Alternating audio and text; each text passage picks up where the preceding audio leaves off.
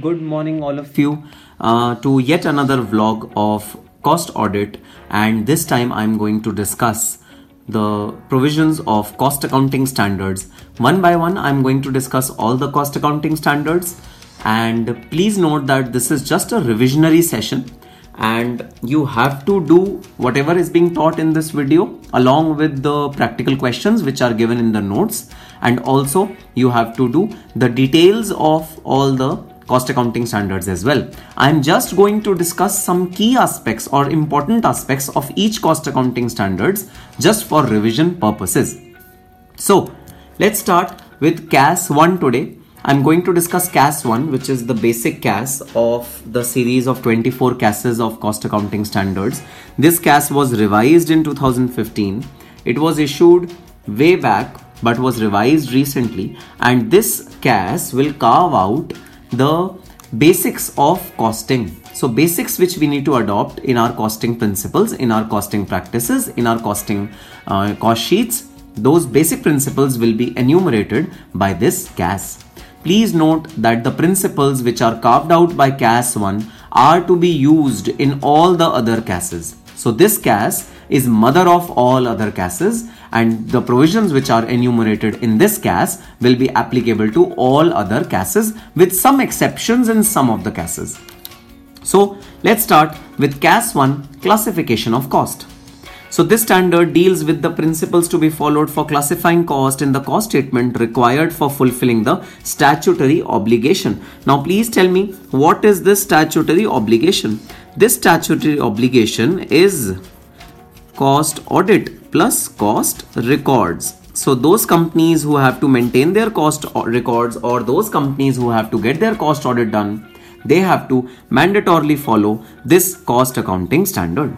Objective. Now what is the objective of this standard? The objective of this standard is to bring uniformity and consistency in the principles of classification of cost for disclosure purposes. Now there are two words used in this objective. One is uniformity, second is consistency.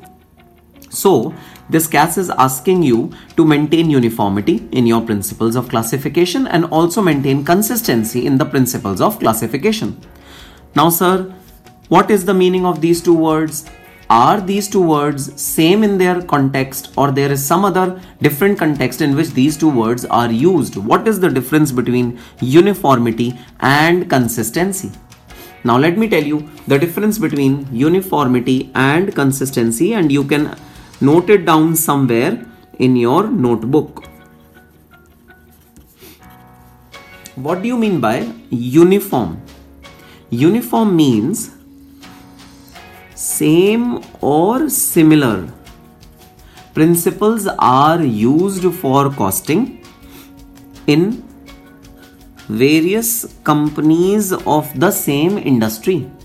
So suppose you are in leather industry, then your cost accounting principles should be uniform as per the leather industry. You cannot follow cost accounting principles of, say, plastic industry. So there has to be uniformity in the cost accounting principles. And secondly, while preparing your cost statement, you have to be uniform in all the cost statements. You have to uniformly apply the principles, the cost accounting principles in all the cost statements. So suppose the classification which has been chosen by you is direct material cost, direct labor cost and overheads. You have to use this classification in preparation of entire cost sheet. So uniformity means same or similar cost accounting principles are used by similar companies which are there in the market, and the same and similar principles are used by you, your company, in preparing the cost records of the entire company. So sometimes there are more than one businesses which a company is dealing in. In that case, of course, you have to see the principles which are being followed by the industry as well as the principles which are being followed by your company. Second word is consistency. Consistency means same or similar principles are used year on year. So for example, if in the past year you have used, say, first in first out method of inventory valuation, then there is no reason for you to change that methodology in the current year. You have to be consistent in your approach. Year to year, your accounting policies should be same or similar. Only if there are specific conditions which are given in the CAS itself, only if those conditions are met, then you are allowed to deviate from your cost accounting principles. Otherwise, you have to maintain uniformity and consistency while applying the cost accounting principles. So these are the two important words which are to be remembered by you while revising the objective of cost accounting standard. Your accounting principles should be uniform and should be consistent. Next, let's start with the definition of abnormal cost. Now you must have heard that abnormal cost is a typical cost or a different cost which is incurred in unusual circumstances. We have read abnormal cost in our in depth. But now let us see what is the technical definition of abnormal cost as per CAS 1. So as per the CAS 1, abnormal cost means an unusual or atypical cost whose occurrence is usually irregular and unexpected and or due to some abnormal situation of the production or operation. Now let us dissect this definition into few parts. Let us see what are the constituents of abnormal cost. So what is abnormal cost? Abnormal cost is nothing but a unusual or atypical cost. So the definition of abnormal cost is that it is unusual or atypical cost. This is the definition of abnormal cost. Now after this definition, the CAS uses a word which says abnormal cost is an unusual cost or atypical cost whose occurrence is usually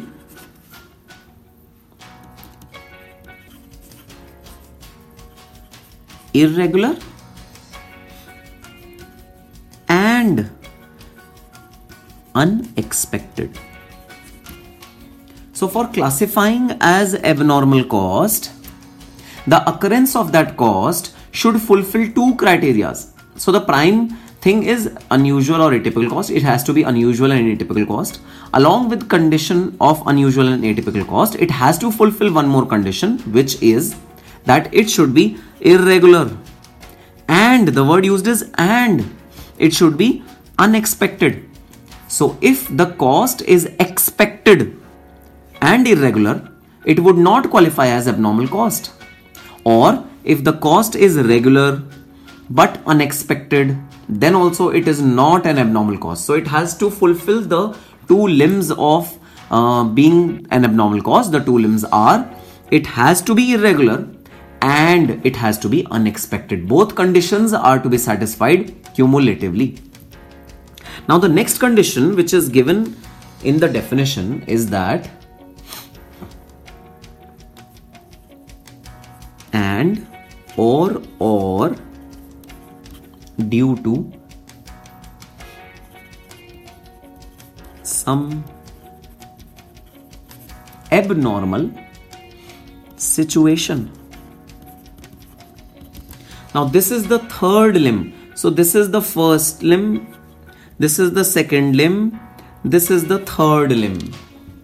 So abnormal cost definition is unusual or atypical cost. That is the standard definition. That is the standard word which is used. Now the features of abnormal cost are segregated into three portions. The features are: number one, it should be irregular; number two, it should be unexpected; number three, it should occur due to some abnormal situation. Now please note that situation number one and situation number two are to be satisfied cumulatively because the conjunction which is used is and the third condition may or may not be satisfied conjunctively due to some abnormal situation. This provision may be there or may not be there. So first two conditions are mandatorily to be required to be satisfied, and the third condition The word used is and or, hence the third condition is an optional condition. You may fall into third condition or you may not fall into third condition. Then also, if you are fulfilling the first and the second condition, then you are covered by the definition of abnormal cost. So let us read the definition of abnormal cost once again. Definition is an unusual or atypical cost whose occurrence is usually irregular and unexpected and or due to some abnormal situation of operation or production. Next definition is administrative overheads. Now what is administrative overheads? Administrative overheads is cost of all activities related to general management and administration of an enterprise. Please underline these two words. Administrative overhead means general management and administration. Now there are some exclusions which are given from the definitions. So these are not to be included as administrative overheads. What are the exclusions? Exclusions are: number 1, production overheads are not to be termed as admin overheads. Number 2, marketing overheads are not to be termed as administrative overhead. Number 3, interest and finance charges are not to be termed as admin overheads. And number 4,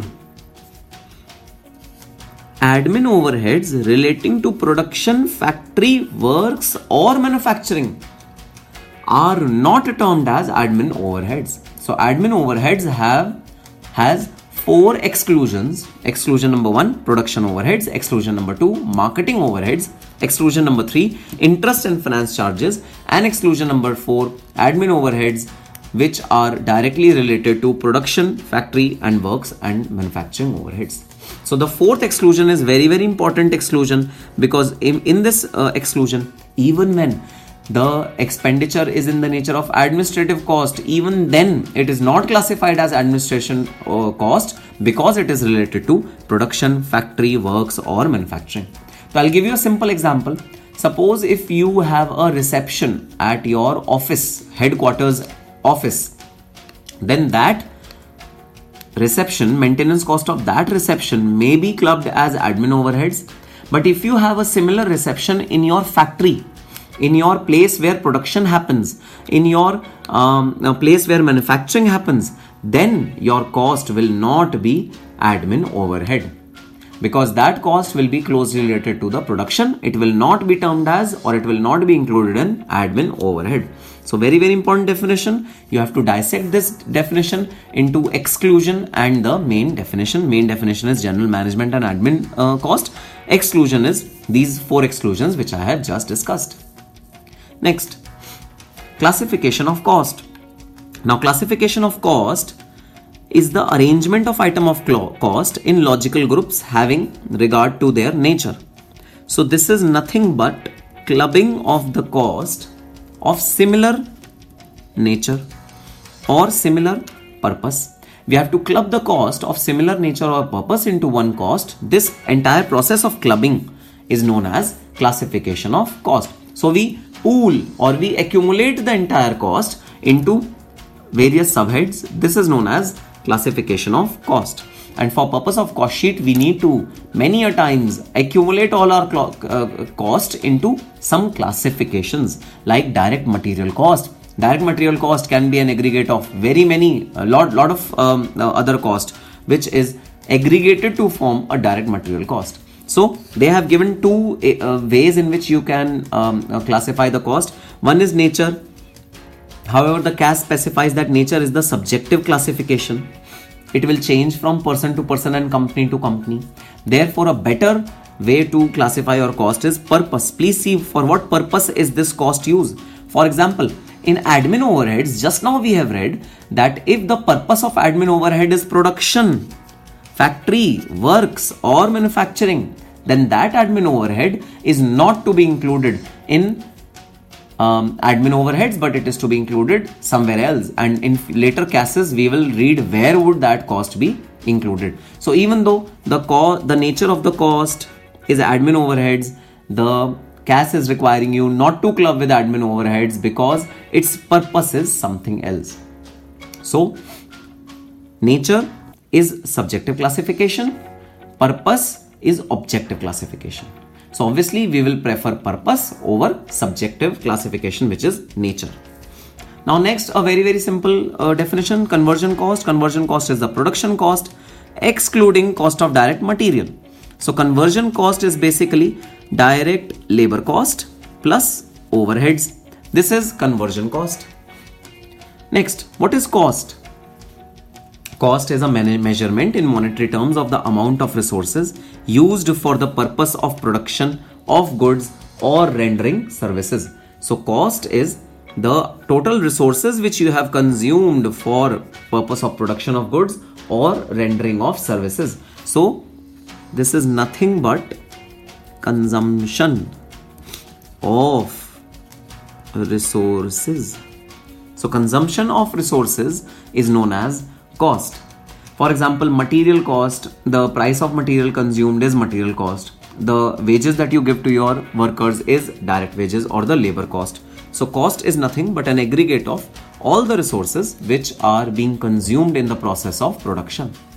Next, what is a cost center? Cost center is any unit of an entity selected with a view to accumulating all cost. Now we need to find what is the profitability of our organization. To find the profitability of our organization and then to bifurcate or split that profitability into various subunits, I need to accumulate all cost and put it in one cost center. This is known as cost center. So for example, if I am producing say soap, shampoo, detergent, then soap is a different cost center, shampoo is a different cost center, and detergent is a different cost center. These are the three cost centers, and I will accumulate all the costs related to soaps in the soap cost center, relating to detergent in the detergent cost center, and relating to shampoo in the shampoo cost center. So cost center is nothing but a unit in which we accumulate all our cost. The unit can be division, department, section, group of plant, machinery, group of employees, or combination of several units. So cost center may be of following types: personal and impersonal cost centers. What do you mean by personal cost centers? Personal cost centers are cost centers which indicate towards some human beings. Personal cost centers indicate towards some human beings, and impersonal cost centers indicate towards non-living beings. So these are the two kind of cost centers which are there, personal and impersonal. I have already given you an example of impersonal cost centers. Say I am producing soap, detergent and shampoo. Then soap, detergent and shampoo are my impersonal cost centers. Then sir, what can be the example of personal cost center? Example of personal cost centers can be service providers. So if you have service providing industry, so for example, if there is a big barber shop in Delhi, that barber shop has 3 barbers which cut hair of the individuals, then those 3 barbers have a different clientele, have a different kind of cost, their way of cutting hair is different. Then those 3 barbers are 3 different personal cost centers, and the entire cost of that barber shop can be subclassified into those 3 barbers. So in case of service industry, where the services are dependent on the individuals, there we adopt the personal cost centers, and the industries where individuals take a back seat and the primary bifurcation is on the basis of products or on the basis of location or on the basis of region, etc., then we use impersonal cost centers. Next is operating cost centers and support service cost centers. So operating cost centers are those cost centers where actual operations happen, and support service cost centers are those cost centers which support the operating cost centers. So this is the difference between operating cost center and support cost center. Then comes the cost object. What do you mean by cost object? It is an activity, contract, cost center, customer, process, product, project, service or any other object for which costs are ascertained. So when you ascertain a particular cost for any of these activities, contracts, cost centers, customers, then that is known as cost object. So cost object is nothing but a unit for which the cost is incurred. Any unit for which a particular cost is incurred is known as cost object. Cost center is a unit which accumulates all cost within itself, and cost object is a unit or activity for which cost is ascertained. This is known as cost object. Now, a very simple definition. What is cost of production, sir? Because this is very often used in our cost sheets, and it is very important definition. Sir, what is cost of production? Cost of production is nothing but cost of material, direct employee, direct expenses, production overheads, quality control cost, packing cost, R&D cost, and admin overheads relating to production. Admin overheads which are not relating to production, they are not included in definition of cost of production because they are included in the definition of admin overheads themselves. So this is the difference between administrative overheads and the overheads which are taken into cost of production. Next, adjustment of stock of work in progress, finished goods, recoveries from sale of scrap, etc. should be made while computing cost of production. This is an obvious thing that cost of production will obviously have an impact of opening and closing work in progress or finished goods or raw material while computing the cost of production. Now, what is a cost unit? Cost unit is a form of measurement of volume of production of a product. So let us understand it by way of an example. If you are producing or procuring power, then your cost unit is megawatt hour. If you are producing cement, then your cost unit is metric ton. Automobile, number of manufacturing done. Transportation, ton kilometer. So these are cost units. Now, a simple definition of what is a prime cost. Prime cost is nothing but an aggregate of direct material cost, direct employee cost, and direct expenses. You have studied in your intern, and you have in depth studied in your final as well in your costing paper. So this is a very straightforward definition. Then there are certain other definitions like production overheads. Production overheads means the cost of production of product and rendering services, which include production overhead, factory overhead, work overhead, manufacturing overhead. All these terms denote the same meaning. Production overheads include admin cost relating to production, factory, works and manufacturing, which was excluded while computing the admin cost is included while computing the production cost if its purpose is defined as for the purpose of production, factory, works or manufacturing. Then the semi-variable cost. Semi-variable cost is a cost that contains elements of both fixed cost and variable elements. So we have an example of semi-variable cost, which is electricity, which is constant till a particular number of units and is variable beyond a particular number of units. So this is semi-variable cost. Similarly, variable cost, which changes with the volume of the activity. It changes with the volume of activity. This is variable cost. And last, the standard cost. Standard cost is the predetermined cost of a product. So if you have been using a cost of the product in past, then you can use the same cost in your standard costing for the current year as well, which is a predetermined cost of a product or a service based on technical specification, efficient operating conditions. Standard costs are used as scale of reference. It is a measurement tool. It is just like a barometer of analyzing your current year cost. So it is scale of reference to compare the actual cost with the standard cost with a view to determine variances, if any, and analyze cost of variances and take proper measure to control them. So this is standard cost. So this is all for today's vlog, and I'll be coming up with more vlogs subsequently. Till that time, you can just read through the entire CAS which is pending, and we can probably then quickly revise the remaining CAS. And please do subscribe to this channel, because it is important that you guys see all the videos which I am uploading on this channel, because I am getting a lot of requests from some of the students for the videos which I have already uploaded in past. So guys, please subscribe to my channel so that you don't miss on any updates and you are not fumbling on the basic concepts. Just for your information, I have already shared a video on cost accounting standard, basics of cost accounting standard before. It is available on the channel. Please see that video first and then see CAS 1 video. And please attempt the practical questions which are given for abnormal cost. They come in the examination quite often. They are given along with this study note for the abnormal cost. Please attempt those practical questions yourself. And yes, you have been studying well and you have been studying fine for many months now. But now is the time when you have to really buck up and you have to really come to the mark, because if you have studied for say 6 months, then if you don't study for the next 2 months, it will be a waste.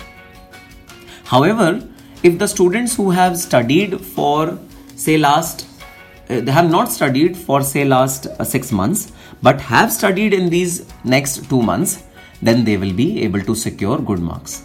So this is the difference which will be created if you study in the month of October and November for your December attempts. So guys, study well. All the best and